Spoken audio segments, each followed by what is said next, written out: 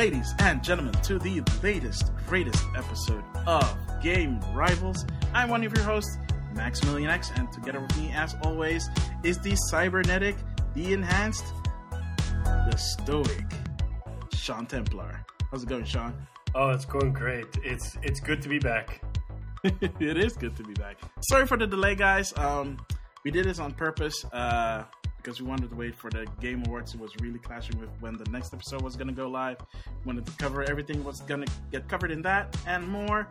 That's why this episode is a little bit late. So hopefully you still enjoy this episode because there's a lot to talk about. Isn't there, Sean? Besides the Game Awards, there's a lot to talk about, I think, in what we've been playing, but we've seen some nice surprises in the Game Awards that I didn't expect that were going to happen, to be honest. We've seen surprises. Nice, we'll get to that. But yeah, the Game Awards 2020 happened. It was all digital, as per everything else in 2020. Seriously, this year cannot end soon enough. But yeah, they held their own. There is one thing that I do want to say right off the bat so that we can get it off the way. For something that was all digital, why did they have a pre-show? I think that's like a common thing to do with these kinds of events. I get it, but if you're going all digital, why waste our time and not just make a whole show around it? Well, I have to say that besides the fact that it was all digital, they really pulled off a nice show. I mean, it went smooth. All those people just joining through like a Zoom or a WebEx or whatever, it was really smooth. Some things looked pre-recorded. I mean, there were some scenes that were clearly pre-recorded. Yeah, like the esports one where there was an esports player, I think, from South Korea, who won, and that was clearly pre-recorded. But for example, when the winner for best performance, Laura Bailey, got her award for Abby, that was real, and you could really see her getting all emotional and really containing her tears. It was also funny to see that, like she was getting messages. Yeah, like 10 seconds after she heard that she got it, her phone started to blow up. That was really funny. I think it also happened with another one that won. I don't remember which award, but we're gonna get into those. I will agree to that. Tech wise, is like I'm amazed that nothing glitched or went wrong in like any great sense, and they used this cool like holographic video wall kind of thing. It looked really cool. Really cool. In terms of presentation, it was really slick, but I would expect nothing less from Jeff Keighley. He has a great production team that is working with him all the time with these things, and they pulled it off again, which is ridiculous considering how many, like, in how many countries and how many people you have to coordinate to do this live. Yeah, exactly. It's ridiculous and amazing. So that I will give them that. I kind of wish it was a little bit shorter, but yeah. Yeah, well, I would almost say that he should just do like E3, because a lot of people are saying like E3 might go away, because if there's one thing that we've seen this year is that a lot of publishers have just found new ways to get word out about their games or product. And to be honest, I don't think it's going to go away anytime soon. I don't think a Sony or a Microsoft are going to stop doing the direct kind of event. I think they'll even double down on it. And I think especially because they've been able to make it, I mean, like the Microsoft ones are a bit, but the Sony ones have been like really slick. And I mean, Sony also had a year of experience on Microsoft, to be fair. I mean, the only thing that Microsoft at that time were doing were the inside Xbox stuff, which is which is very closed circuit, like very, very scripted stuff, like, which is fine. But at the same time, if you're trying to switch to something that's more streamers, it's if you don't have the know-it-all to do that, it kind of looks weird. Yeah, so I think it's just a matter of time before their production gets. Yeah, I would almost say that like that E3 just goes away, and Jeff Keighley does a virtual E3 every year, and they just have kind of like what they have now with world premieres, and then some publishers or developers get a little bit more extra time with time slots, for example. And if they want to dive in more, they can maybe host their own event. I think like this big overall cohesive event might make it a lot better, because one of the issues that I always have with a trade show like E3 and Gamescom and Tokyo Game Show is that there is so much going on that you just lose. It becomes overwhelming. You kind of lose focus of what to check out. And there are always a few games that you pick up out of a press conference. But besides it, like other games or other information around games generally gets buried in other information because there's just so much happening. Whereas now, if we would have an event like this, I'd say, you know what, just make a 3-hour event out of it, or do 2 days, 3 days, but have this big cohesive event, and everybody gets time slot and gets to decide what they want to show off. I'm going to say this, though. I don't think a lot of people talked about this, but so Jeff Keighley did the whole Summer of Games thing, where over a course of 2 months, there were announcements, spread around. It wasn't as evenly spread as you might hope, because it was kind of something that he, I don't want to say did on the fly, because there's a lot of preparation that goes into doing something like this. But I feel that if he did something like that over a course of 2 weeks or so, and have surprise announcements coming between, like have something that's like a set schedule, but still have enough space to have like surprise announcements coming in. Yeah. Oh yeah, that's going to be awesome. That feels like a roller coaster. That would be amazing, because Sony hasn't done an E3 press conference for the last 2 years. So who knows if they're going to do one the coming year. They said that E3 is coming back next year. I don't think Sony's going to. I think they even confirmed that they won't go to E3 next year. But I mean, E3 is losing its value as a trade show, and I think it's also that it costs a lot of money. So these digital events, I mean, I love the Ubisoft Forward events. They really made a sleek show out of that. I like the Sony ones. The direct ones are always good. I like the Game Awards. So I think this is the new way going forward. Yeah, we'll see. We'll see what 2021 brings. 21. Wow. Jumping a whole century just to get away from the whole pandemic.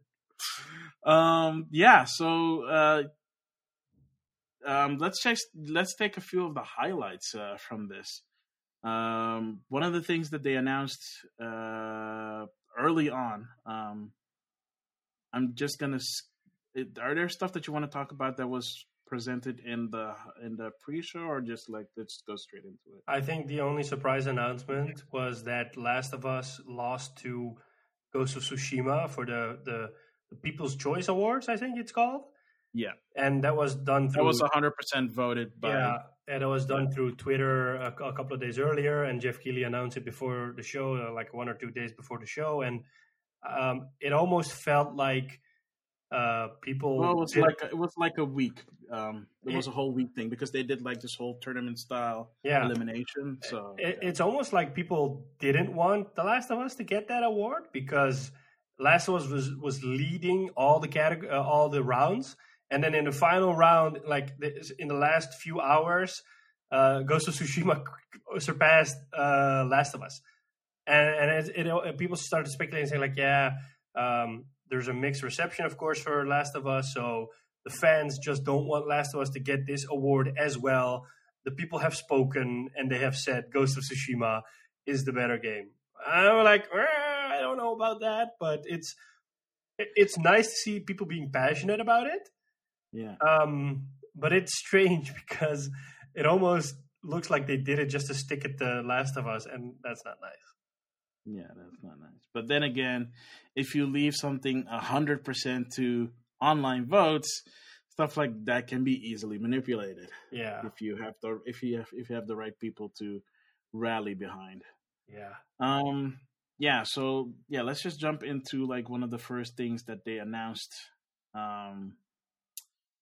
at the start of the actual show, which they jumped straight into it. because they revealed the next character in the Fighter Pass 2 for Smash Brothers, and it's Sephiroth. And I'm gonna say this: I watched this morning. I tried to watch it live, but I fell asleep.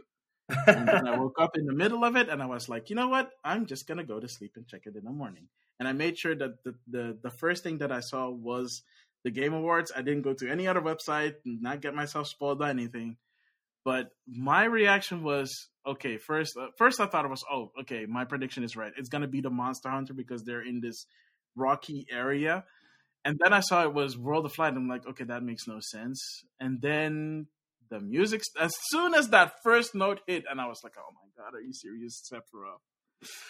It's like, I have nothing against Sephiroth. I just think it's really weird for them to add another Final Fantasy character, and it's not from a different Final Fantasy game. Because if you were gonna be gonna be faithful to like Nintendo history and Final Fantasy history, it would have been either like Locke or Terra or Tina from Final Fantasy VI, which makes way more sense because that's the last big Final Fantasy game that was on a Nintendo system before they switched to the PlayStation. But at the same time, I kind of get it because, you know, Final Fantasy VII is really big, and I'm pretty sure that Square Enix, you know, pulled some strings to make sure that it's Sephiroth that gets into the game and no one else.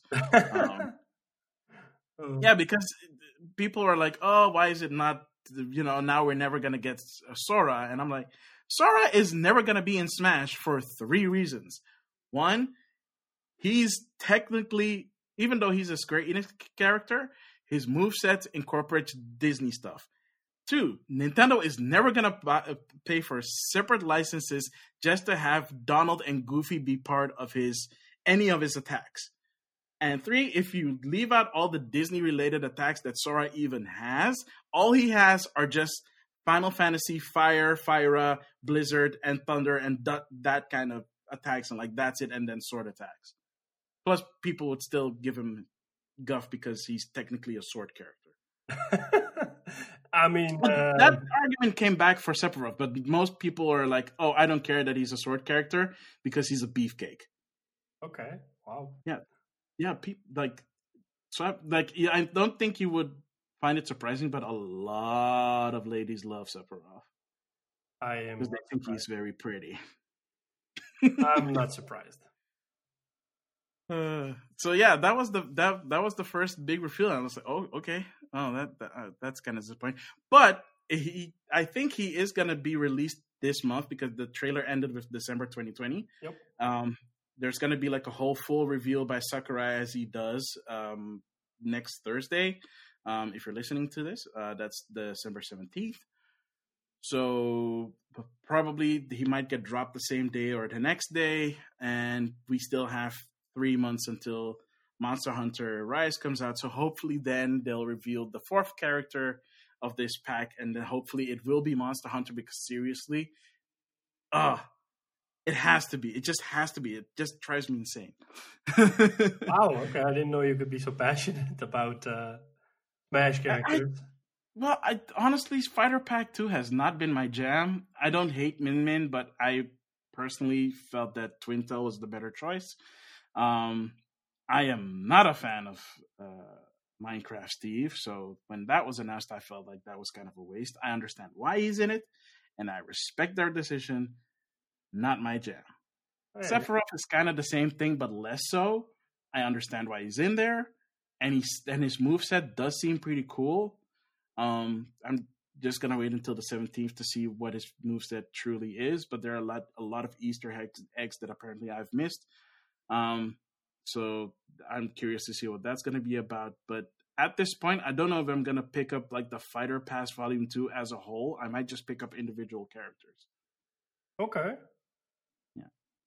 I mean, I don't play Smash, so you can literally tell me anything and I'll probably believe you. So, like you're I'm sure that there are listeners out there that either agree with me or disagree with me.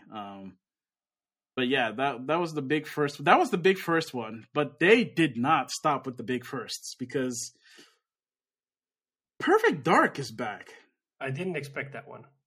No, I heard rumors like a really long time ago that Microsoft might be trying to get Perfect Dark back, but it's also not being done by Rare. It's being done by a different developer. Yeah, it's called The Initiative. I think it's an internal Microsoft studio, and there's been some hype around them that they were working on some. I don't know if it was this game, but they are industry veterans, but from which studios they come from, I don't know. yeah, there was a rumor the other day floating around that Microsoft is going to announce not a triple A, but a quadruple A kind of game. And I'm like, well, is that something new? What is a quadruple A type game? I don't know if that's supposed to be. Is this what they meant? I don't know if I seriously doubt it, because Perfect Dark, as good as a game it had, because the second one was kind of panned, was not. I mean, the first Perfect Dark on N64, one could say, yeah, it was a AAA game. I think the last one was a 360. The last one was on the 360. Perfect Dark Zero. A lot of people hate that one. They hate the whole chevrons thing on the floor. You remember in Fable where you had like the breadcrumbs thing? Yeah. They pioneered that with like stupid like arrow chevrons on the floor that was constantly guiding you. Oh, okay. That's so it was like a guided experience, and people were like really hated on that game for that. Wow. Yeah. Okay. So I'm surprised that Perfect Dark is getting another chance. I'm also not surprised that it's not being done by Rare, because at this point I don't even like Rare is not what it used to be at all anymore. So they have their hands full on a game already. So yeah, Sea of Thieves, right, or something outside of Sea of Thieves. Yeah, they're doing Sea of Thieves, and they're doing another game, but it's in early pre-production. I keep forgetting the name. They showed it at E3. It had this jaded, stylish Breath of the Wild kind of art style. With in the forest, people talking to the nature or the trees or the environment. I don't know. Something like that. I don't remember the name either. Yeah. I mean, if we don't remember the name, then it's probably not in that state yet that it should be memorable. Mm-hmm. Yeah. Another game that I'm surprised about is Back 4 Blood, which basically looks like Left 4 Dead. That's because it is by the creators of Left 4 Dead. Yeah, I know, but I was in doubt if this is part of the Left 4 Dead universe or if it was. It isn't because the publishers is Warner Brothers Games. Yeah. So it's not Steam. It's not Steam. It's not Valve. Yeah, it's Valve owned the license. So I think they broke away from Valve, and then either got picked up by Warner Brothers, or Warner Brothers decided to publish their game. So that's how that's happening. But you look at the trailer, and the first vibes that I got was, wow, this really feels like Left 4 Dead with all the banter. Yeah. And then I saw the name. I'm like, oh my goodness, this literally is. Didn't these guys do Evolve? I don't know, because it really felt. I saw the 4 characters walking around. I'm like, this really reminds me of Evolve. And then I think it's the same developer. They did Turtle Rock Studios. They did Evolve. Yeah, you're right. Yeah, and Evolve turned out pretty bad, unfortunately. I think people's hopes were way too high for what it ended up being. I don't know. It went free to play eventually, but even that couldn't save the game. Yeah. Free to play does not necessarily mean that it's gonna save your game. But again, they showed the first gameplay that they showed looked very current gen, by the way. Yeah. So I think it was announced. I think it's announced for current gen. I don't know if that was any information on like what systems it's supposed to come out on, but it looked very current gen. But they are gonna show more gameplay next week, also I think on the 17th. So, okay. Yeah.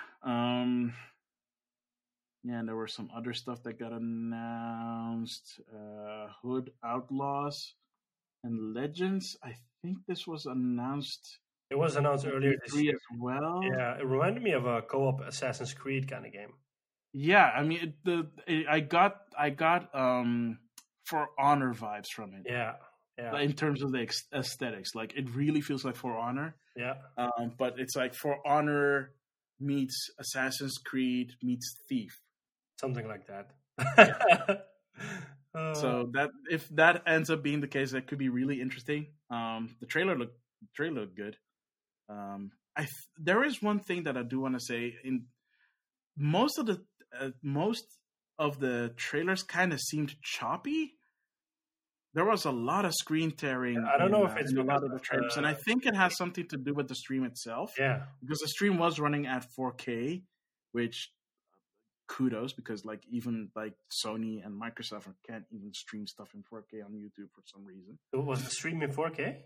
Yeah. Oh. Yeah, like if you have a rig that could support it, you could watch it in 4K. Unfortunately, my MacBook can only go to 2K. I watched it on my whenever I try on 4K, it just chugs. Time to get a new Mac. Yeah. They showed a game called the Callisto Protocol, which is from the creator of Dead Space, Glenn Schofield. He also worked on Call of Duty. This really reminded me of Dead Space. Yeah, I got the same vibe too. It's like, ooh, oh, I'm like, wait, because I saw the title and then I saw the trailer and I was like, it kind of was like Dead Space meets Alien. I was like, isn't this just Dead Space? And then I saw the title again. I was like, oh wait, that's the title of the game. It's like I literally forgot the name of the title, even though I saw it minutes before. Yeah. Just because of what I saw, the visual the visual mental connection I made was Dead Space. So I was like, oh, okay, that makes a lot of sense. I would have read for that. Yeah. They showed a bunch of stuff. We got a Dragon Age 4 trailer. Yeah, that was a thing. I mean, it was a cinematic trailer, so it's not like a lot to talk about, but yeah, but I think that it is a sign that, and at the end we'll mention another game. I think it is a sign that EA is going to head into this generation with a bang, or they want to really shine this generation, because to be honest, in the it's so strange because we're still in the PS4 era, but we also have a next generation now, or basically the PlayStation 5 is the current gen now. So, but like, what I mean to say is that in the PS4, we're in a transitional year. Like, I think 2021 should be seen as kind of like a transitional year for gaming. We shouldn't be looking at it because right now you only have like a handful of games for PlayStation 5 and like 0 games for Xbox that are actual next gen. That really so. If I were Gizmo right now and I'm listening to this, I would honestly be hurt by your comment. It's not meant to hurt. I'm just being real. You just wasted €500 on a console. You're literally saying that. I mean, that's cold from a guy like you, coming from a guy like you. I'm just being real. I mean, come on. Gizmo, this is a shout out to you. Keep on playing Valhalla. It doesn't matter if you threw away $500 to play that game. I hope you really enjoy that game. Anyways, I'll be enjoying Valhalla on GeForce Now. Anyways, what I'm trying to say is that I don't feel EA shined a lot in the PS4 era. I mean, there are maybe a few games that they brought out that were really good, such as A Way Out and Star Wars Jedi Fallen Order. But for example, if you look at Ubisoft was able to bring out multiple games every year. And the games maybe... Look at this year alone. Look at this month alone. Exactly. And every year they came out with a new IP. Every year they came out with great games. Some games needed fixing, but it wasn't a broken game like... it wasn't completely broken. Yeah, it wasn't an Anthem. So, I mean, EA put a lot of money in Anthem. And that bet, unfortunately... Or Mass Effect Andromeda. Yeah, and Mass Effect Andromeda. So they kind of tried to bet on the same kind of games. And it didn't work for them. And I think that with this next generation coming up, they learn from their mistakes. And they just want to make sure, like, okay, we want to become the best place to play again for third-party games, because now we basically lost our crown to Ubisoft. I wonder if that's the reason why EA Play is now a part of Game Pass. Could be. I mean, because if you're thinking, if you're looking at it from that perspective, right? Because EA Play...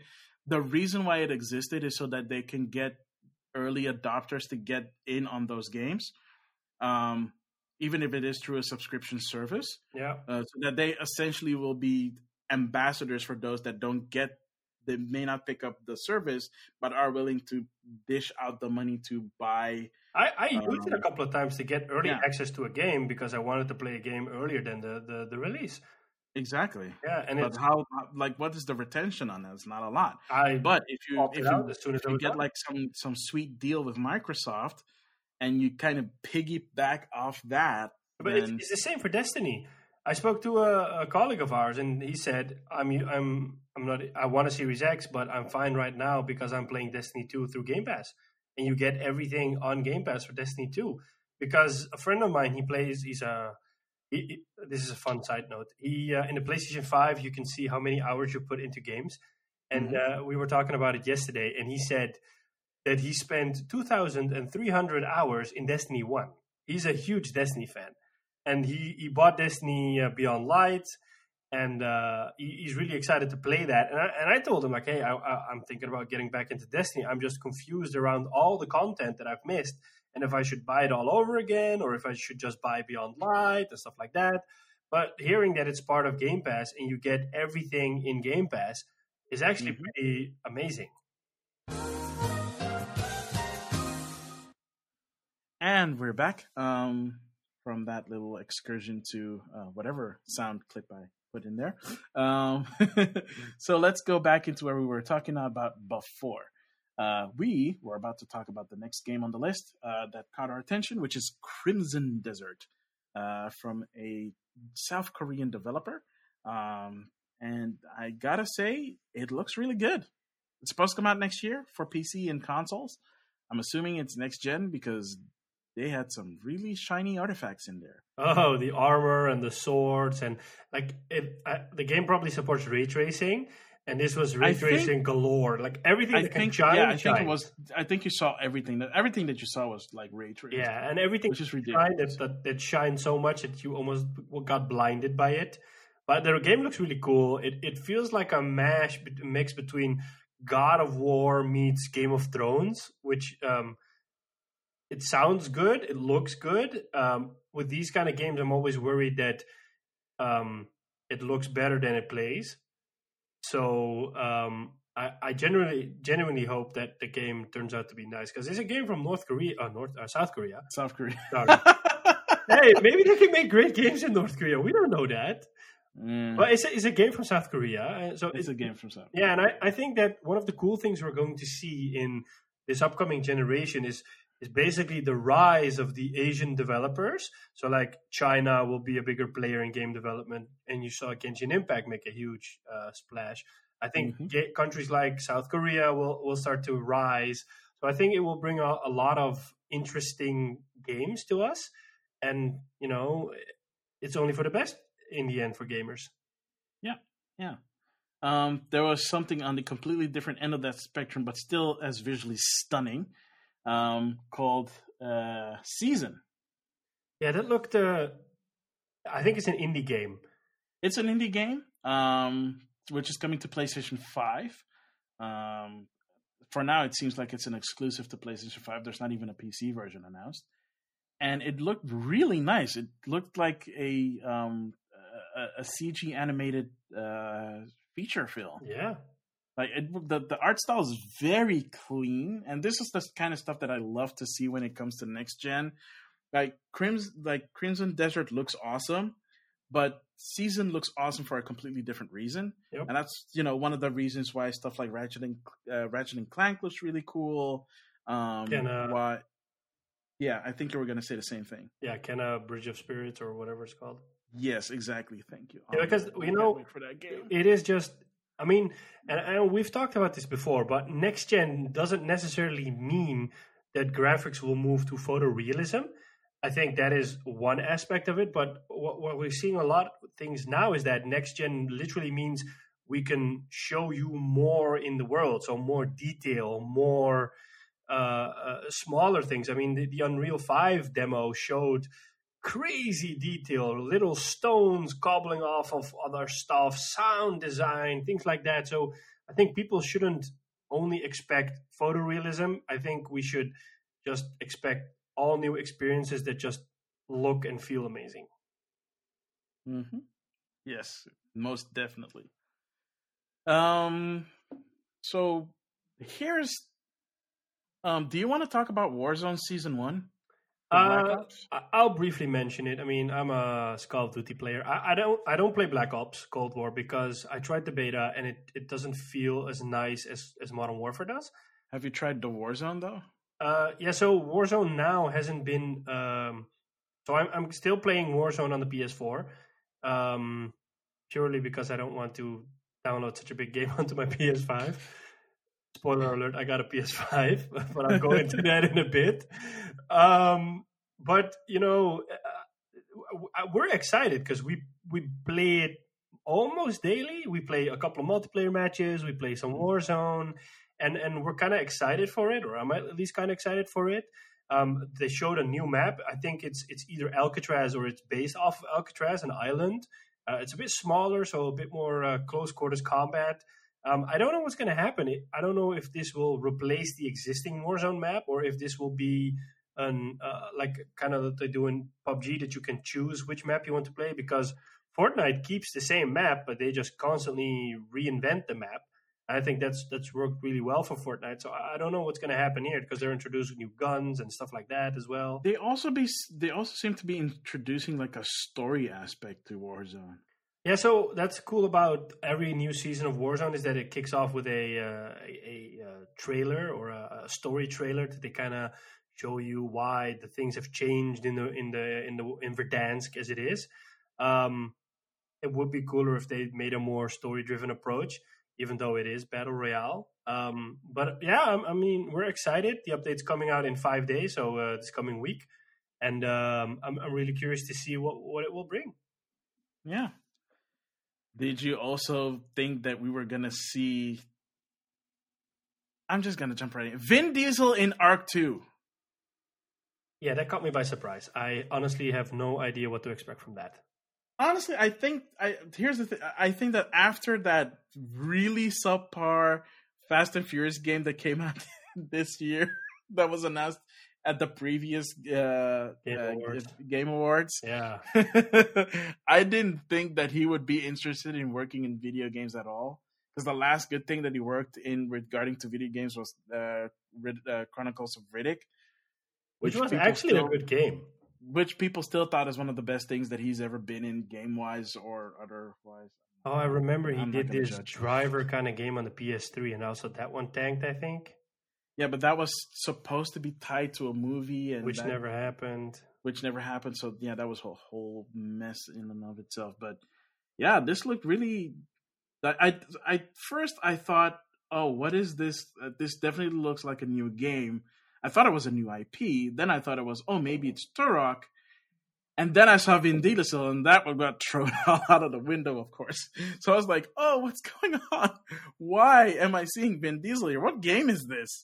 And it just keeps going on. And I feel like, so, when you're seeing, you know how like The Rock is now in like everything? Yeah. Like Dwayne The Rock Johnson is in like in everything. I feel like this is kind of him trying to do that in video games. Because they have kind of like a rivalry going on? I don't know if the rivalry is real or not, or if it's manufactured or not. I honestly don't care. What I do care about is that games suddenly have stars in them, like Vin Diesel coming out of nowhere. Did you see that? You did realize that they made him look like a badass, right? Because he took on a T-Rex. Yeah, I mean, like the funny thing is they announced an Ark animated series, and that which also stars Vin Diesel and like a whole bunch of other celebrities. A super big star-studded cast. I was completely. I mean, the voiceovers. When I heard it's like, okay, this is Russell Crowe. I knew it instantly. But then they showed all the names in it, and I'm like, whoa, this is either they have a lot of money. Thomas Middleditch and like a whole bunch of other people. Yeah, I was kind of blown away. I'm like, oh, what? So apparently that's going to come out in 2022. I don't think that this game has a date yet. I don't think it's coming out next year. I think if it's going to be a tie-in, because the animated series is going to be a tie-in, obviously, if it also has Vin Diesel in it. Yeah. So I think that both of these things are going to come out in 2022, or at least they're aiming for the game to come out somewhere in 2022. It could launch in early access because Ark launched in early access as well. I think they've reached a point where they won't do that anymore. I don't know. But yeah, the trailer looked crazy. Yeah. It was cinematic, of course. So You know what was funny about the trailer? They really, really tried hard to make it look like it was gameplay. Because there were a lot of stuff in there like, you're trying to convince me this is gameplay, but this is obviously CG. This is not gameplay. It's too early. Yeah. It's too early. Yeah. Yeah. I mean, funny. A game that I got, I'm people know that I'm not a fan of horror games, but I do like the occasional sci-fi game, kind of like Dead Space. So when we saw, when the PS5 was shown off beginning of the year, they showed a game by House Marquee called Returnal. I think House Marquee did Resogun on PS4, and the game looked pretty nice. And now they showed more gameplay, and it really looks like a cross between Mass Effect and Alien. It looks gorgeous, and I think that the story is also pretty interesting. Your character's stuck in kind of like a time loop, like in the Edge of Tomorrow movie by Tom Cruise. So you keep on dying and reliving the same moment. It looked really nice. I'm really curious to see where they are going to take it. And also got a release date. The game's coming out in March 19th, 2021. So that's really nice. And it's a PS5 exclusive. So yep, one of the few PlayStation 5 exclusives that they actually showed. Yeah, the funny thing is, I had the feeling that there were quite some games that were coming out on PS5. As in, Jeff Keighley actually said the game is coming out on PS5, and he didn't say next-gen consoles or other stuff, but there were quite a few in there that he just, this game is coming to PS5. And I'm like, whoa, that's nice. Might not play it, but it's still nice. Yeah. Hazelight's new game also got shown. That looked also really interesting. That looked also really fun too, yeah. And it still uses that same system where if you buy one, you can get a copy for your friend, so you can play co-op, because the whole premise of the game is playing in co-op. Yeah, it's an EA original, so again, it's really cool that EA supports these initiatives, because you wouldn't expect them to do it, or at least... I'm surprised that they're supported him for 2 games so far. I think they like having him around as a rock star. I mean, the way he ended the trailer, his message was, I think he got super excited, and normally he swears a lot, and then he didn't know what to say. It's like, boom! Yeah, he was super excited. Yeah, but he's always super excited to talk about his game. So that's always nice to see. That was fun. Yeah, I love this. I like that he's now like a semi-mainstay in the Game Awards. Yeah, kind of like a Reggie every year. Yeah. Oh, Reggie was there also to award the. We're gonna talk about the awards in a bit, but he was there to award a very special award, which I honestly do respect. Yeah. But the thing that I was pleasantly surprised by, of course, being the resident Japan gaming guy here, Monster Hunter Rise coming to the Switch. They showed a brand new trailer which looked absolutely stunning. And they announced honestly surprised coming in January. I was surprised by how gorgeous that game looked on the Switch. Yeah, so I think this is the best version of the game that I've seen so far, because I've seen like trailers of it before. I've seen gameplay of it before, but the gameplay demos that I saw were on like really poor streams during TGS. So, you can see the gameplay, but it didn't really put the game in its best light graphically. And this trailer, I feel like they made sure that the capture was really good, because it was all in-engine, in-game. Yep. And it looked really good. And they announced, they showed a couple of new like mechanics in it. Like how I don't know if you played Monster Hunter World, but you can walk around in the village in Monster Hunter World. Yeah. Here you can actually climb up on the rooftops of these of the village houses and stuff, and you can just wire bug all over the place and just do acrobatics and stuff. It's really cool. I found it feels like an actual living town. I found out yesterday that apparently the Monster Hunter movie had already come out in China. No, here as well, because there's a guy we both know that went to it. I spoke to him yesterday, and he said, "Yeah, I saw the movie, and then I started to play Monster Hunter World, and there's a lot of similarities because." He said, "Oh, they do that in the movie as well. Oh, they do that in the movie as well." And normally it's the other way around. Yeah. And his idea was, "Oh, they do this in the game as well. They do this in the game as well." It was like normally it's the other way around. You say that they do that in the movie, But I was surprised that the movie had come out because I know that the trailer had come out, and I thought, oh, that movie will probably come out next year. But apparently, the movie's already in theaters in some countries, and Oh, okay. I know it was out in China and then it got banned because there was this like one joke in there that was really in poor taste. oh, okay. Like really in poor taste, and the odds are that movie might actually not return to China. Was it an insult towards China or something? It was an insult to Asians in general. Oh, that's not nice. Yeah, it was a very poor taste joke, and I was like, how did this not get the? Because here's the thing: the movie has to, especially in China, you'd assume that the censors would review the movie before they allow it in theaters, Yeah. and yet that got looked over. Oh, okay. Probably because of how the way the joke was translated into Chinese, because it has Chinese subtitles.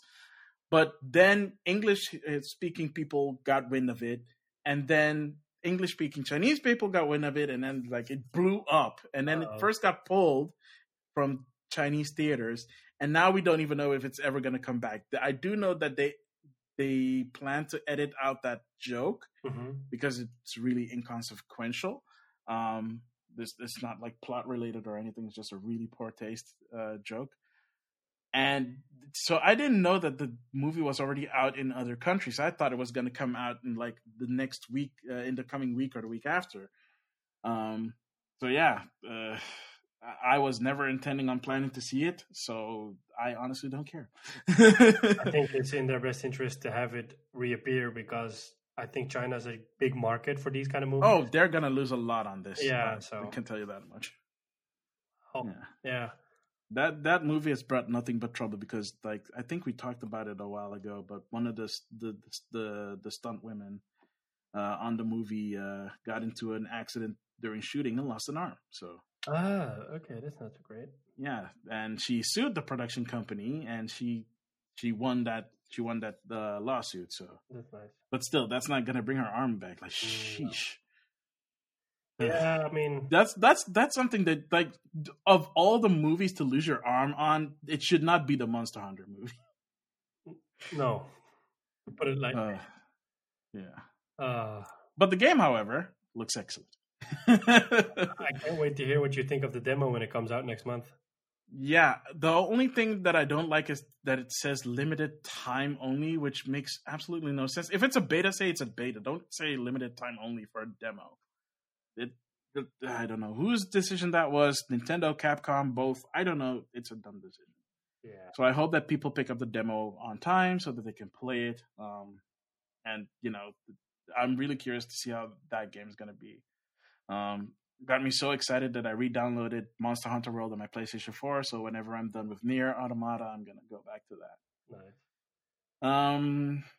I think we come to the last game that caught everybody by surprise. Yeah. This teaser, I wasn't sure what the teaser was going after, and until I saw the N7 logo buried in the snow, and it's like, yep. Oh, it's this. It's Mass Effect. Exactly. And then you see Liara, and it's like, oh, okay. Yep. It's apparently set directly after the events of Mass Effect 3, so that's pretty nice. Who knows what? But it's like the game is in early pre-production, so I think it's at least 3, maybe 4 years before we get to see it. Or plenty of time for me to do the trilogy again. Yeah, no, I'm actually looking forward to that because I finished Mass Effect 1 and 2. I never finished 3. And Same here. I'm really happy that they're doing a remaster. So it's already coming out in a few months. So that's one of those games I'm like, hey, I am actually looking forward to this remaster. Yeah. I still have a decent chunk on my save file. I might just finish it up on my current save file. Oh, that's also an idea. Yeah, I played them all on PC at the time. Yeah. I got it on PC because I figured because I got it for cheap on Steam, the first game, and then I realized that if I wanted to continue my story, I needed to buy it on the same system because back then you don't have save transfer from console to PC. So I had to do it that way, which really sucks because I am not a fan of the PC controls.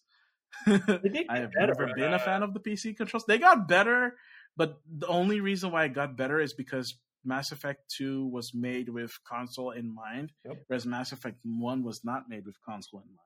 Yeah. And even then, they did not add the gamepad controls to either game, so to either 2 or 3. So hopefully with the remastered pack, they might do that for 1, 2, and 3. Yeah.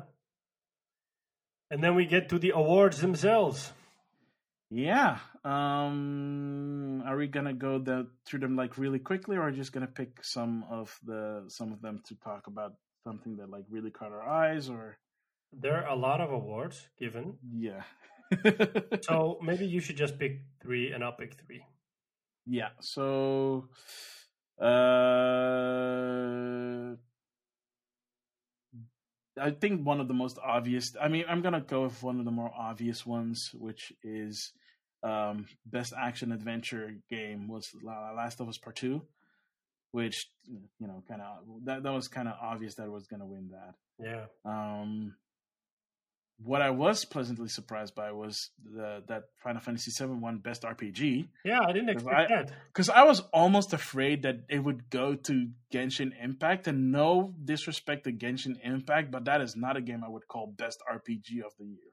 Yeah. It probably got the most like buzz around it outside of Final Fantasy VII Remake, but it is not the best.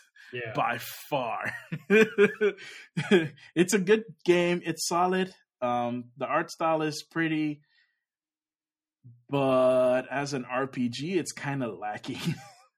Yeah, I mean, I haven't played the games, and I don't intend to play it until they all come out, and then I can just play them all in one go. So probably won't play it for the next 10 years or something.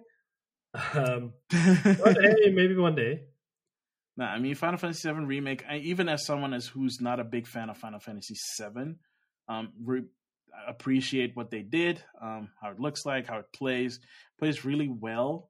I at least enjoyed it way more than I did Final Fantasy 15, which is saying a lot, or not enough, depending on how you look at it. Okay, I'm gonna lump these two together because they're both they're the only ones that got nominated for those two categories. Am I missing it, or if I'm looking over it? So, Among Us won for best multiplayer game. Yeah, didn't expect and that it as also well. won. And it also won for best mobile game. Yep. Which is astounding considering the fact that the game came out in 2018. Yeah, and I thought Genshin Impact is going to grab mobile. It didn't. I thought that in multiplayer, something like a Warzone would grab it. It didn't. Nope. Yeah, people on Twitch are like, "Oh yeah, it's probably going to go to like Fortnite," and it went to Among Us. And I thought with ongoing game as well. No Man's Sky got ongoing game. I didn't expect that as well. Yeah, I thought Fortnite's going to get it. Yeah, they even Sean Murray was surprised. Yeah, even he was like, "Oh wow!" I mean, normally this goes to Fortnite. So. Yeah. But yeah, thank you. It's like, yeah, it's good. But yeah, Among Us, that was really nice to see though, because the developers like were so moved by the fact that they won best multiplayer and best. I don't know why the IGN list does not have best multiplayer on this. Best multiplayer and best mobile game. So, kudos for them. I mean, they were about to give up on Among Us before it went big this year. I mean, they were planning on bringing out Among Us 2 early next year, and then it blew up. And then they said, "You know what? We're going to focus on Among Us 1. Yeah. We're going to add new stuff to it, and we're just going to do that." And they even announced a new map, which is the Hi-Hat airship. The trailer was really funny for it though. It was your typical Among Us fare, and they also dropped for like a really short time during the Game Awards, like for a half hour, you could get the Jeff Keighley mask or something like that. I was like, dang it, I kind of wanted that. Yeah. Play as Jeff Keighley. That would be funny. That would be funny. But yeah, so that's my second pick. That's kind of cheating there. Sorry about that. And then my third one, and I think we can both agree on this one, is the innovation in accessibility, which is the first time that they've had this award. As I was hinting to earlier, this was presented by Reggie Fils-Aimé, and it went to The Last of Us Part 2. And I know that we talked about this before because you were talking about it back when it came out, that the accessibility features for it were pretty extensive. It is. I think it's the benchmark now for accessibility in a game. And I was surprised that I think Watch Dogs Legion and Assassin's Creed Valhalla were also nominated in the category. But I remember that they made such a big deal out of that The Last of Us had all these options, because they also just worked with people that have a disability, for example. And a lot of people came out and said, like, I rarely enjoy a game or have the ability to enjoy a game as much as I could with The Last of Us, because you just thought about everyone instead of the casual people or stuff like that. Yeah. If you can hear somebody screaming, it's my next going crazy. Sorry for that. I'm really happy right now. Yeah, he's also very happy that The Last of Us Part 2 Probably, for innovation and accessibility. Yeah, probably. And the funny thing is that the award will it's a category that the Game Awards will have every year from now on. So it's not a one-time thing. Yeah, it's good because that means that it'll push developers to include like these kind of features, right? Yeah. Because that's I think that's one of the reasons why you would add something like innovation and accessibility, is to drive that particular kind of innovation in gaming forward. Yeah. So I'm curious to see what the future will hold for gaming, with all eyes on stuff like accessibility. Yeah. So those are my three picks. What are yours? I would go for best action game, which is Hades. I haven't played Hades, but I hear great things about the game, and I'm really happy that it got that award. I saw some like top tier, like not top tier. I saw some like grade A like let's play footage of it. It's really fun to see. Yeah, I hope the game. It's fun to watch people playing that game. I really want to play it. Another game that I'm happy for was best art direction went to Ghost of Tsushima. I mean, I love Ghost of Tsushima. That game is just well deserved. Yeah, and I mean, like the general thing in these awards was that The Last of Us won a lot, and I think that a lot of people were expecting that. At the same time, I was maybe a bit hesitant and not expecting it, because there were also a lot of criticism on it. I mean, Game of the Year, I did not expect The Last of Us Part 2 to get Game of the Year. I thought it would go to something else, just because people were like, yeah, but The Last of Us Part 2 is a great game, but the backlash or the criticism it had made it lose it. But at the same time, it did touch upon subjects that you don't see a lot about in gaming, and it is a really mature game, to put it that way, not from a violence or a gore, but more from a story and inclusion part. So I was really happy for Naughty Dog to get the award. I didn't expect it. I thought, okay, maybe a Hades might get it, or an Animal Crossing might get it. I think next year will be extra exciting, because if all goes to plan, we will have a Cyberpunk in that nomination pool. We will have a God of War in that nomination pool. We might even have a Breath of the Wild sequel in that nomination pool. So that will be truly an interesting. I'm not going to lie. I'm a little bit worried about Cyberpunk being in next year's pool, because it doesn't always pan out that something that comes out at the end of the year that did not make the cut for that year specifically gets remembered by the next cycle. So the question is, will it be able to well, it has one thing going for it, and that's having the PlayStation 5 and Xbox versions coming out for them sometime next year. So that might reinvigorate it, might get people to come back to it. The Digital Foundry fanboys come in and like do the comparison stuff. Yeah. So in that regard, they might be able to get a second win from that. Because they did announce that they're also going to add DLC, I think. Yeah, both. And there's also still the multiplayer stuff that's coming. Oh, the multiplayer is coming in 2022 or maybe even later. Ooh, okay. That Yeah. means that there's not going to be a lot of conversation. Well, But we'll I think see. that, We'll see. I mean, if you look at what they did with The Witcher, with the 2 expansions they brought out for The Witcher, the paid expansions besides all the free content they did, those were in some cases games on their own. They had so much content in there that it could have been a separate game on its own. And Yeah. I don't think that they're gonna do it any different there with Cyberpunk. It's just that, I mean, God of War is also going to be a heavy hitter, and Breath of the Wild is also going to be a heavy hitter. Horizon Forgotten West. I don't think. I mean, I love Horizon Zero Dawn, but I don't think that is Game of the Year material. I mean, I think it can easily grab an action adventure, an art direction, a game direction. I don't know. I mean, we don't know what's going to happen with those games. We also don't know if God of War is going to make it next year. I honestly don't think so, but Yeah, I don't think so either. Yeah, it just feels too good to be true, because we have Horizon coming out, we have God of War coming out, we have other games that haven't even been announced yet that are coming out. Yeah. Next year is going to be weird. I think it's going to be the start of a great generation. Yeah, like I said, I feel that next year is truly going to be like that transitional year, because we're going to see a lot of things still come out for the current generation games. We're going to see a lot of stuff coming out for the new generation games. We're going to see a mix of it. We're going to see exclusives for them. It's going to be a while before we're going to see like specifically exclusives all around for both PlayStation 5 and Xbox. And with the rumors of a Switch Pro coming out, or a next gen Switch, or whatever you want to call it, next year is going to be like crazy. Oh, and we also have Halo Infinite coming out next year, because they confirmed it's now slated for fall 2021.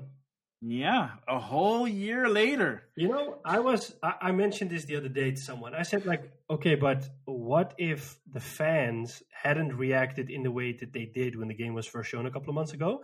Would they still have brought out the game? I don't think so. Maybe. No, I don't think so. Because a lot of the communication is, we take your feedback really seriously, and it is that you provided us with such critical feedback that we decided to go back to the drawing board. I mean, is that something real, or is that maybe something to appease the fans? Like, yeah, if we say this, the fans will be happy. No, because think about it. A lot of people left the project. I know. In the time when it got shown the first time, until we got that news, a lot of people left. Yeah, like a lot of big people left. A lot of people that were brought in to help also left. Yeah, they're doing some in heavyweights. They brought in Joseph. I keep on forgetting his name. Joseph Staten or something like that. The guy was part of the original Halo team, I think, and he went Bungie. to Bungie, and he was a pretty big player on Destiny, and now they brought him back in. So. Yeah. So I don't know what went wrong with that project, but clearly something went wrong, because even if it was because of fan backlash, I don't think they would delay it for an entire year. I'm pretty sure way more stuff was going on with that game than we all were thinking. Yeah. So I don't know. Yeah, so... Do you have a top 3 of Game of the Year for yourself? Maybe for myself, yeah, I do. For myself, in no particular order. It has to be in an order. No. It has to be. So you're because that's stupid. because I wouldn't be able to rank. Stupid because it's just so hard for you to rank it. Yeah, because what are the criteria I would be ranking it on? Because the game that made the most impact on you this year. Yeah, that would be Animal Crossing, because I spent like 4 months in the dang game. But I wouldn't call it the absolute best game I played. Okay. I mean, if we're gonna be fair, probably the best game that I played this year would be Marvel Spider-Man, and I'm talking about like the 2018 version. That's only because I finished it this year. I know. But if we're gonna talk about games that came out this year, I don't really have a specific one that I can say like, okay, this is the one that I would 100% throw my weight into it, because that's the best game I played. Okay, so just name 3. So Animal Crossing? Yeah, so Animal Crossing would be one. Hyrule Warriors, Okay. Age of Calamity. I'll be talking about that in what we've been playing. And crap, even that's hard. You can pick Spider-Man if you want. No, that's not it. Final Fantasy VII Remake? Yeah, see, I was gonna say Final Fantasy VII Remake, and then I thought about our conversation in our spoiler extravaganza about Last of Us Part 2, and I'm like, there are elements on The Last of Us Part 2 that I didn't like, but the experience as a whole was something that I've never experienced before, outside of maybe the first game. And even compared to the first game, the second game does a lot of stuff that the first game didn't, mostly because the second game improved on some gameplay gameplay stuff, especially like the being able to hide in tall grass and stuff. Mm-hmm. I love going prone in that game. Who would have thought that such a simple mechanic could have such a big impact? Yeah, because you didn't really have like a proper, you had a cover mechanic, but you didn't have like a stealth mechanic. And you'd think that a stealth mechanic would be like a no-brainer, but apparently it wasn't. At least not for the first game. So I'm sorry. Yeah, So last I'm gonna have to cheat again and say both. Like Final Fantasy VII and Last of Us for different reasons. Because Final Fantasy VII Remake is not a game that I expected to grab me. Because again, like I said before, I'm not a Final Fantasy VII fan. I'm more of a Final Fantasy VI fan. That's because I'm old.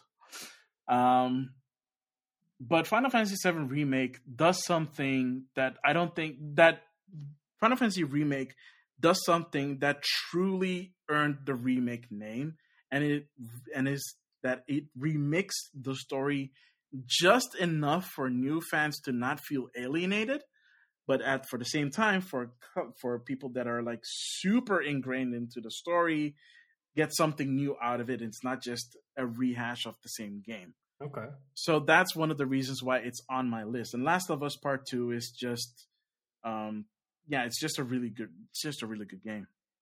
Nice. Like in general, like the sound engineering, the story, for better or worse. It looks like the art direction, it's really nice.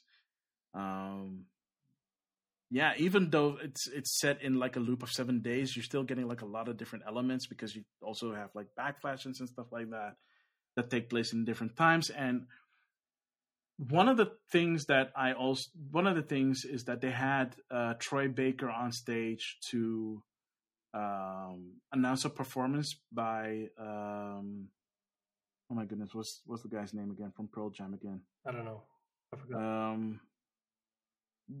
He's the guy that wrote the song. I know who it is. I just forgot the name, but I forget. I'm sorry. But he told this story about how I think around the end of the first Last of Us. It was in Last of Us 1, yeah. Yeah, Neil Druckmann asked both him and thank you. Like if they weren't actors, what would they have done? And he answered that he would be a musician, and she answered that she would have been an astronaut. Yep. And they incorporated that. Neil incorporated that into the backstories of Joel and Ellie, and I think that was really pretty. That was like a really cool thing that he did. Yeah, and it just shows like how much effort was put into like crafting these characters and making them believable. And that's why I had to do that. Sorry, but don't go emotional on us now. I'm not gonna go emotional. It's just I mean, Last of Us Part 2 did have an impact. It had a great impact. It's also one of the reasons why it won so many awards. Yeah. But I can't betray what I enjoyed, and I enjoyed Final Fantasy VII Remake a lot, and I'm looking forward to the next games.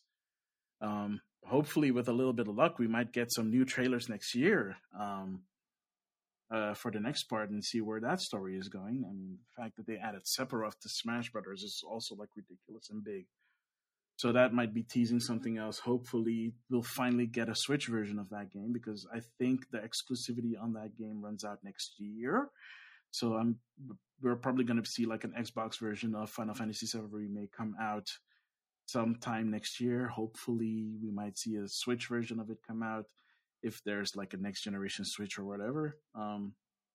So yeah, those are my 3/4 picks. Nice. What are yours? I don't know. One would be Ghost of Tsushima. I really enjoyed Ghost of Tsushima, and I still want to go back and get the platinum. So yeah, I mean, I like the story. I love the open world. The game just looks gorgeous. There are some parts in it that you walk through the golden forest, for example. You have all these golden leaves falling off of the trees, which is just amazing. And combat is just so satisfying. They nailed combat with katana. I mean, oh my god. If there was a horde mode in it in which you had to kind of Dynasty Warrior style chop up hundreds of enemies, I would love it. So yeah, that will be one. Mm-hmm. Another would be, I think would be Total War Troy. I mean, I like strategy games. And how far did you get in that one? I have my Steam account. Oh, it's on the Epic Games Store. Oh crap! I could have checked in on Steam how many hours. But I think I put a lot in it. I'm pretty far. I still haven't finished my initial campaign, but I'm pretty far along in it. And and the cool thing about this is it has a far more clearly focused story. So I play with Achilles, so there's a far more clear path to follow, and I am trying to follow that path, but at the same time, I'm trying to take over all of Greece. So kind of like the world domination mode that I play. Because, after I have made China grow so large, I wanted to make Greece also grow larger. Oh, no. If you haven't listened to earlier episodes of the podcast, you won't understand the reference. But yeah, Troy is really nice. And I see that the game got a lot of updates. They even added the multiplayer mode and a multiplayer campaign to it in November. So I am really excited to jump back into it again. And I saw other games coming out as well, such as Age of Empires 3 Remake came out. So I'm thinking about getting Game Pass and then playing that again. So yeah, we didn't get a lot of strategy games, but the ones that we did get are pretty good. So that would be my number 2 pick. And then my number 3 pick would be... It feels like I didn't play a lot of games this year. I probably did, but it's just that there weren't a lot of big titles, so you tend to gravitate towards the common one. I think a third one would have to be Last of Us. I mean, I had my issues with the story, but besides that, it is still an amazing game. I mean, it's a well-crafted game. Like it's like art, I want it's artisanal. I mean, yeah. I mean, the combat is satisfying. The fact that they added prone to it and you can just use the environment in different ways. The characters, I mean, Abby grew on me after a while. I still think they could have done things differently from a story point of view, but you will always have that. And I'm probably going to play it a second time in a while because I think maybe if you play it a second time, you will have a different experience because the first time you're playing it, you're just experiencing it all for the first time and you're like, oh, I just want to know where this goes to. And now you kind of know where it goes to. So you get more time to focus on other stuff in the game. It's the same like watching a movie for the second time. You notice other things. So I think I will have a similar experience. They have said that they're not done with the Last of Us universe, so that there is probably a 3 coming somewhere down the road. We don't know when, but honestly, I hope that the next game that Naughty Dog makes or Naughty Dog inspired game is a new Uncharted because I love that franchise. They might. I mean, the movie's coming out. Yeah, who knows? But yeah, that's basically it for me as well. Yeah. All right. So that is it for our special Game Awards edition of the news segment. Stick around and we'll be right back with what we've been playing.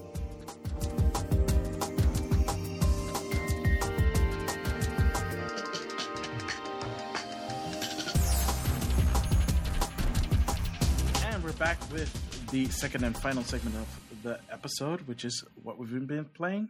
Sean Templar, what have you been playing? So I have been playing a lot, actually. I bought some games in the Black Friday sale, so I got Yakuza Kiwami 2 on the PS4. Ooh, I've nice. been playing that because I finished the first one earlier this year, and I'm a fan. I mean, the game is a little bit weird, to put it that way. I think it's people call it really Japanese. I don't know. Well, it is set in Japan. Yeah, I mean, it looks gorgeous. It plays really nice. The world feels more alive. It's set in Osaka. It feels more alive than in the first one. There are a lot of side things you can do. Combat has been really improved because in the first one you had multiple fighting stances, and then these all had impact on the way you fight with your enemy. Here, so far, it's only one fighting stance, and then you can just... Yeah, that's because the fighting stance stuff was imported from Yakuza 0. When they did Kiwami, they imported the fighting style from 0 okay. into Kiwami. Because Yeah, the original one also didn't have like fighting stances. The original Kiwami had it, the first one. The original on PlayStation 2, I mean. Oh, yeah, because in Kiwami, you have the fighting stances, but in Kiwami 2, you don't have them. So that's kind of strange for me. But, I mean, it's really nice because I hated switching between the stances because you had to figure it out for every boss. So now it's just, you can just use the combos, and you can also, you have, for example, a food mechanic in that your character gets hungry, and then you can eat different kinds, and based on what you eat, you get certain points, and those points spec into different areas of your character, such as health or combos or heat or sprinting. So it feels a lot more natural to upgrade your character. It's just crazy how fast he gets hungry because you have like this meter that you need to fill, a stomach meter, and 100 is the max. Have you seen that ripped bod that he has? Oh, that's so strange. I mean, there was this mini game and a side quest, and then just some dude randomly approaches you on the street and says, "Hey, you look like a model. Can you help me out? I'm looking for a model. My boss is going to kill me because we had a shoot and our model canceled, blah, blah, blah." And then you can say yes or no. I was like, oh, why not? I need the money. So then you walk into this office space, and then they tell like, yeah, my boss is going to come, and he's the photographer, so he's going to take pictures of you as well. And then a half-naked dude in a really tight spandex short appears, and he's the director / the photographer, and he really thinks he's something, and you have to take off your shirt and pose in awkward positions, and you can choose what kind of pose you want to do, and it's like, "Oh, Kiryu, I want you to feel shy. Show me manliness, because that is also to be shy," or random stuff like that. And then you can choose which stance you want to pose you want to do. And then eventually you figure out that they're kind of lying to you, and you're like, hey, confronting them with it. And then it turns out to be a fight. And then you kick the guy's ass, and they're like, "Oh, so sorry that we conned you. We just want to be so successful," and blah, blah, blah. And that was one of the stranger side quests I did. But the funny thing is the translation, because the game is Japanese and the voice acting is really good, except that the subtitles is different than the first one, because here they either use a lot of slang or they try to generalize the subtitles, because here they say stuff like I'm gonna kick your ass, and I'm like, nobody says your. I think it has to do with the fact that when the first Yakuza game came out in the West, that was all English dub. Like they had like this stellar voice cast doing it for in English, and that kind of flopped. And then when they decided to bring the second one over, they said, "Yeah, we're not going to waste like that kind of money just on localizing it. We're just going to keep the Japanese voices in." Yeah, I mean that's fine. And I'm assuming that they relocalized the game, but the relocalization takes into account the original localization. Yeah, so maybe that one different. And it happens a lot. So like the subtitles, you read it, and then they just say weird stuff, and you're like, but this isn't something they say in English, or this doesn't really match with what you expect them to say, because you kind of expect them to be polite and respectful and stuff like that. But yeah, I mean, I think I played it for like 2 or 3 days straight, so I don't know how far I am in the story. Liking it so far. And then I suddenly got a surprise moment in which a friend of mine was able to secure a PS5 through Amazon UK, and he said, "Hey, I know you really want one, so when it comes in, you can just buy mine." And I was just completely shocked. I was like, it was a really nice gesture. So I was like, wow, that's really amazing. I'll try to secure one in the meantime. If I can, you can still use it and have yours. Otherwise, I would love to buy it off you. Thank you. I really appreciate it. And on the same day, I got surprised and I got an email from the retailer that I pre-ordered it saying, finally, your PS5 has come in. And I thought it was a joke. I mean, like, what? So I raced over to the retailer and they said, yep, your PS5 is right here, so you can take it with you right now. So I took it home. I bought Miles Morales for it. I already had Watch Dogs Legion. So the first thing I played was Astro's Playroom, which is, I never expected it to have an impact, but that game is it's a free game you get. It's like 6 or 7 hours. It is an amazing game. A lot of people say it's a tech demo for the controller, and partially it is, but it's just a fun platformer. And they go through all the thingies that the controller has. And a lot of people say the controller is next gen or next level. And I thought, yeah, whatever. But I can confirm it is next gen and next level. I mean, the resistance you feel in the triggers, the small subtle vibration the controller makes when you're walking over different kinds of surfaces with Astro. Astro itself is a really funny character. He has like an attention span of a squirrel. So if you don't play the game or if you don't move for 2 seconds, he grabs a PS Vita or he puts on a PSVR headset and he does these weird animations. It's a really fun game and it's really cool that they just throw it in there. It's also cool to see that you can collect puzzle pieces and relics. And those relics are basically old PlayStation things like the iToy camera or the PS3 or the DualShock controller. But it's modeled so it's so detailed that you can move it around and you can even read the stickers on the back with the manufacturing information and stuff like that. And it's really high quality. You're like, whoa, this is just amazing. So Astro was really nice. And then I started playing Miles Morales, and I mean it's basically Spider-Man, and that's not a bad thing. I mean, I loved Spider-Man, and he has Venom powers, which add a different flair to the combat. He's of course a little bit more inexperienced Spider-Man. It is they don't have they don't have a change in pace, kind of like they did with the 2018 Spider-Man, so you don't have any Mary Jane moments, stuff like that in there. It's all Miles, and it's basically almost all swinging around. And well, I like the Mary Jane parts. It was like a change of pace, kind of sneaking around, stealthy. That engine was not made for stealth. Yeah, well, yeah. I mean, I liked it. It added something else to the game. So this is all Miles.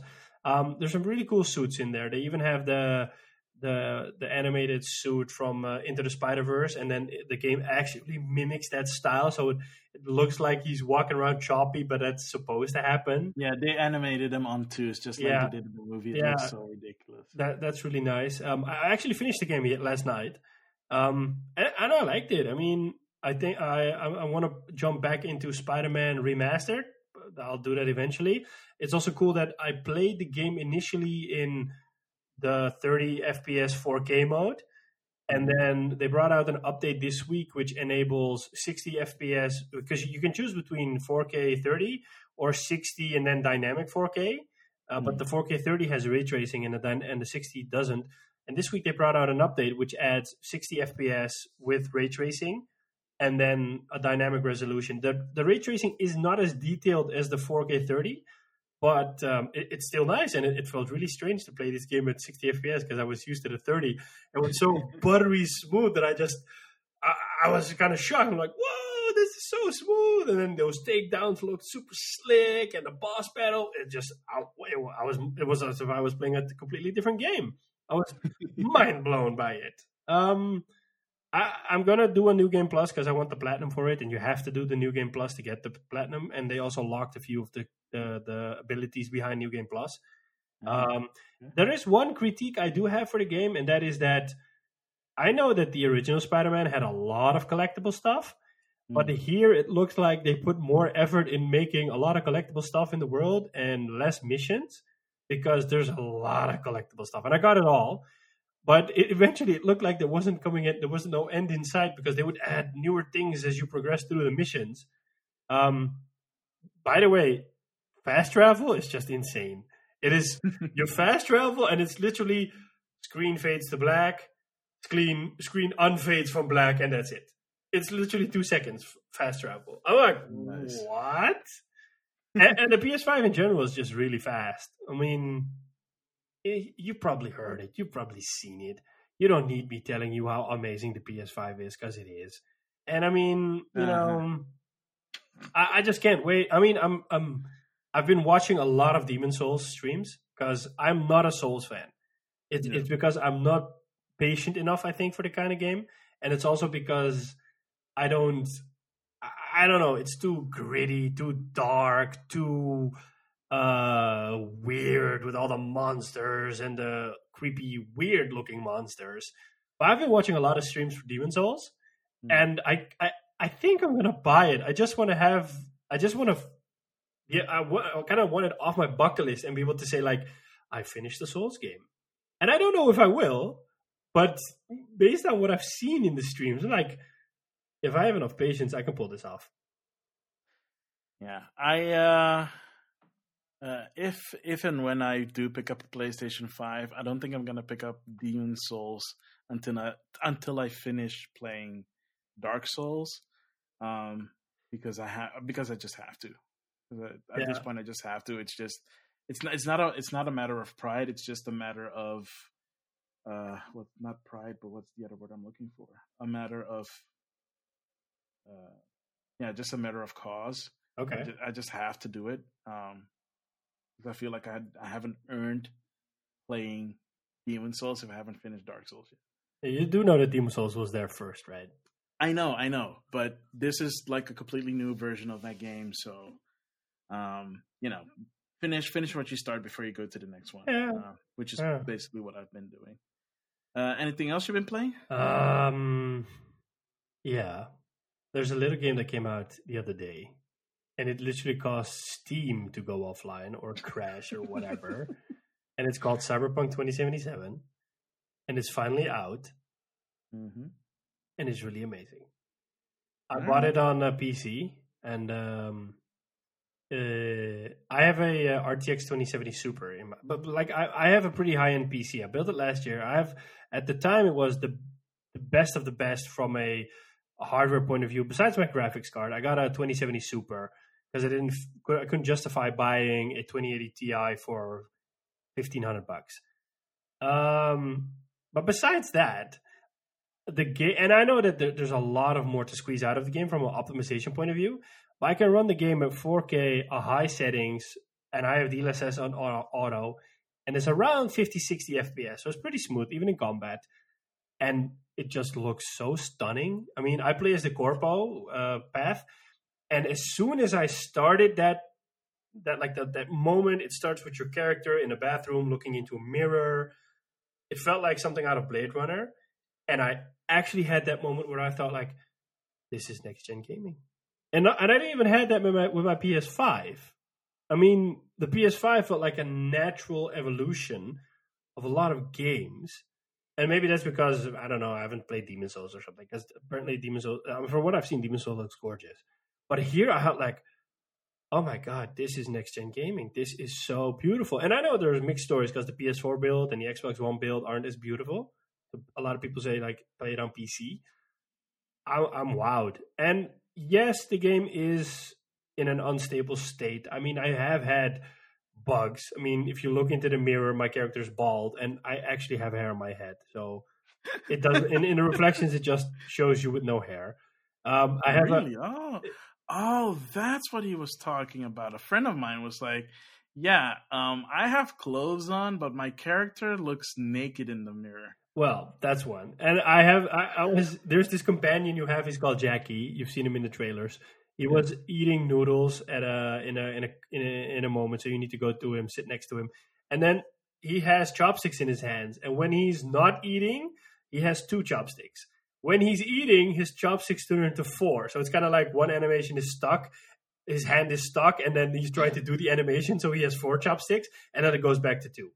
I've had game crashing bugs that it just throws me back to desktop a couple of times at the most random moments. I have an issue that you need to drive through two gates with your car, gates that are basically half open, and then you just drive through the first one, and then the gate just breaks open, and then with the second one you just get stuck. And it literally it looks like you can just drive through it, and then you have to do this awkward motion in going forward, backwards, and then your car starts to bounce, and then it shoots out away. Yeah, really strange. I mean, apparently The Witcher 3 also had issues when it came out, and they fixed it. And a lot of people are expecting this game to be fixed as well. Yeah. So, I mean, I'm thinking about holding off playing it right now, just because I want to have a great experience. Even though my experience so far has been really good, I want to have an even better one. And I think if I would just wait like 2 or 3 weeks, I will have an even better one. I'm also thinking about getting the PS5 version when it comes out next year, because I also want to play this game on console. I played it with my Xbox One controller. It's really nice. But because I kind of did the tutorials with the keyboard and mouse, I kind of stuck to that. You couldn't get it to work with your DualSense? I haven't tried it because I don't know if the DualSense has all the support. I know that Steam has some support for the DualSense. I don't know if it supports like everything, whereas with the Xbox One controller, it's just plug and play. All right. Curious to see if they'll add that. I kind of hope they do, because that would be really interesting to see. I mean, like the resistance on the triggers, for example, for the DualSense is pretty sick. I downloaded Horizon Zero Dawn, and I mean, I didn't expect it to be there, but there's resistance on the triggers when you there's tension on the triggers. Oh, so they have an enhanced version of it then. I don't know, but this is in there. So like I was looking at an enemy and I want to shoot him with my bow, and then I started. Wait, did you download it from the PlayStation Collection? No, it's not in there. So I bought the game digitally at the time, so I just downloaded it, and I felt resistance or tension on my trigger while I was drawing my bow and arrow. I'm like, whoa, this is cool. Okay. Yeah. Okay. Yeah. And besides, I probably played some other stuff as well. It's just that I'm just forgetting it because of the excitement for these games. Mm-hmm. I intend to finish Watch Dogs next, and then when I finish that game, I bought Hitman 2 in the Black Friday sale, so I want to play that one as well. And I bought another game. I don't know, but I do like. I think I'm gonna buy Demon's Souls. It's just that I want to finish. I have a huge backlog on PS4, which I'm a bit ashamed of. So my intention is to finish a game on the PS5 and then buy a new one, instead of just frantically buy all sorts of games and never touch them.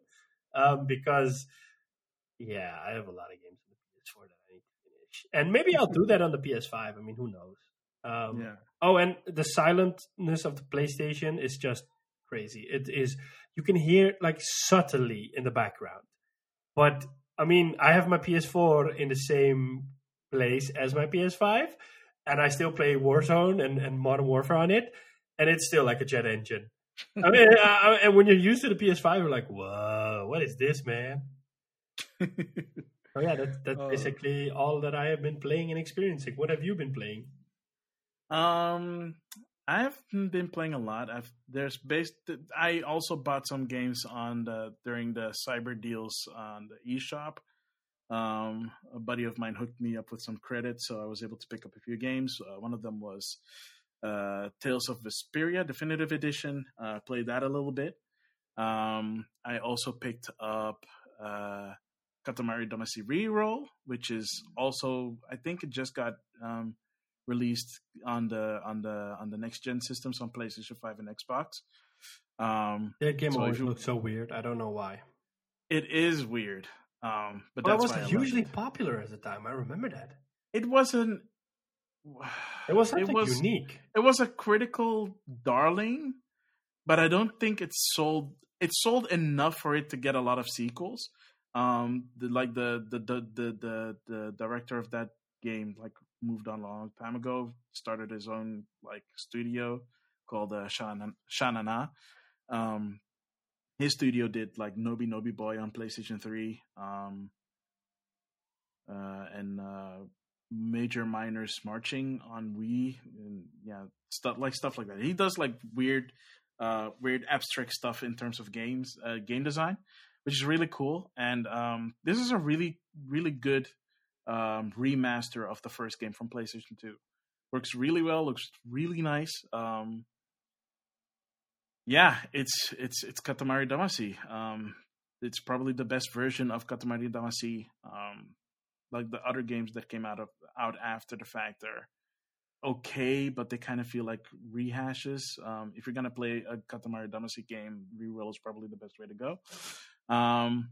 But like I said before, I finished 2 games and I continued on the next game on my PlayStation 4, which is Nier Automata. The thing about Nier Automata is that it is not a game that you just finish once and that's it. That's just the beginning of the game, because you then go into New Game Plus, and when you start New Game Plus, you play as a different character. There are 3 or 4 proper endings to the game, but the game has also a bunch of other side endings. For example, did you know that if you let an android eat fish, it fries their circuitry, but they do enjoy the experience while they die? What? And then the game ends, and then you get really quick credits, and then you're back to the main menu. Well, in Nier Automata, you play as an android called 2B. And the world is post-apocalyptic. It's been overrun. It's all wildlife and like machines that were sent by an alien race to take over the world. And the human race escaped to the moon. And the androids are on this orbital station called the Bunker. And they were tasked by the human race to wipe out the machine and alien invaders off the Earth, and it's been like literally hundreds of years since it happened. And I don't want to spoil anything about the game too much in terms of story because it gets really wild. I'm looking at it right now. Like one of the things, like if you look at it, the first thing you're like, oh, this looks really Japanese and really hack and slashy. And I watched a review of it recently, recommended by a buddy of mine, and it explains basically why a lot of people probably didn't pick up Nier Automata, which is really a shame. I also like if you're interested in something truly different in gaming, pick up Nier Automata. You can probably pick up the Yora Game of the Year edition for a decent price. I think it was on sale during Black Friday. I wouldn't put it past them to put it on sale in the end of year stuff. But if you don't, it's like $40 on PSN, and you probably could get it even cheaper if you buy it in a store. But yeah, it is like I said, it is crazy. There are multiple ways that you can finish the game. I don't want to spoil them. I just wanted to share that one because that one was something that I wasn't expecting to happen, because the game was like, oh, this character wants to give you a fish. I'm like, okay. And it's like, here's a fish. I don't want to try it, but here you go. You try and eat it. I don't care what happens. Bye. And I was like, okay, I guess I'll try and eat the fish. I mean, I know I'm an android, but maybe it can. No, it cannot digest it and the game's over. Oh, and I didn't save. Oops. Oh no. And then? It counted that I finished the game. So you see like on your status, on your save game, it shows you the amount of which endings you got, and they're all alphabetical. So the first ending is A, and the ending with the fish is ending K. Okay. So there's like different letters there are different letters of the alphabet. I don't know if it's the full 26 letters of the alphabet. I think it's a little bit more than that. But yeah, that was a thing. Wow. It was like, oh crap. Well, luckily for me, I did save before that, so only a few things I had to redo. I was like, okay, I'm gonna get the fish, but this time I'm not gonna do it because I already got that ending. I already know what happens. So it's I mean, in terms of like, you should look beyond just the combat, because the combat is like a whole different kind of thing, because the main game is action RPG, so like hack and slashy. But then you have like these hacker moments and these top-down shooter moments, and these big gigantic boss battles and quests that you do for other characters, other androids, other robots, and the world is just really weird. I don't know if this is something I want to spoil. But since the game has been out for a little while, I'm gonna spoil this one other thing. You fight a horde. This is early on in the game, so it's fine. You fight a horde of machines that are exhibiting very human-like behavior. Like, for example, there's one that's rocking a bassinet back and forth as if it has a child in it and trying to coddle the child to sleep. You see multiple machines performing the human act of love. And I'm going to leave it at that. Okay. And then you start fighting them. And then they turn into a uterus that gives birth to a robot that looks like an android.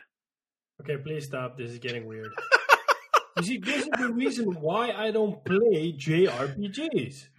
But here's the thing. That's just the tip of the iceberg. Plus, there's way more commentary into it than you think. It just starts off really weird. But I'm on the second playthrough, and it goes way more deeper into like the connections and stuff. And it asks these really philosophical questions. And you start wondering about these machines, and you're thinking, okay, there's a lot more to this than there is to it, and I kind of want to learn more about what's going on in this world. So again, I know there are some weird stuff in it, and honestly, part of the weird stuff is the hook of this game. But the real hook of this game is how the game is played, the story it's presenting, and the questions that it's asking. Not just of the characters in the game, but of yourself. Okay. So, yeah, it's surprisingly deep. So I'm kind of curious to see where the story goes and how the second ending is going to be and how the other endings are going to turn out. Hopefully I don't accidentally kill myself and end the game again. But yeah, that's all part of the design. That's like all intentional. The other game that I've been playing is Hyrule Warriors: Age of Calamity. And I really don't want to spoil anything about this game because it's still pretty new. But suffice to say, it is, if you've played Hyrule Warriors on Wii U or 3DS or the Switch version, other than the gameplay being a warrior-style game, being a Musou-style game, that's the only comparison there is.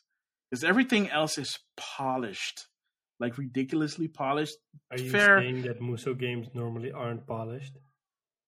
They have a different kind of polish. They have the passable kind of polish, if you know what I'm saying. Like outside of the Persona 5 one, the Persona 5 Scramble, those are the only two. That and the Fire Emblem Warriors game are the only ones that have like a decent amount of polish to it. Like this Age of Calamity and the Persona 5 one have probably the best polish of them all because they work closely with the developers in this case, and it really shows because the story, like even for a Zelda game, the story is probably the most engrossing it has ever been because it has so many characters that you only learned about through Backflash in Breath of the Wild, and now you get to see their personalities blossom, and they're exactly what I imagined and so much more. Oh, nice. because you have the four heroes, the four champions that died during the calamity 100 years prior to Breath of the Wild, and you finally get to actually play with those characters, see how they're like, how they act, and they're all exactly how you think about them. And even more awesome, like Urbosa, for example, is like, she's a queen. Like she is a queen she's the queen of the Gerudo, but like she's a queen. Like she's so badass. Her moveset is so cool because you can use lightning to strike your enemies down, and that's just part of her moveset. And like her special attack is literally just her standing there still, like looking all awesome, and just doing like a snap of the finger, and like everybody gets shocked in like her radius. It is so cool. Also, a character that I didn't expect to be as cool is Impa. Like Impa has like a really good moveset. She was in there before.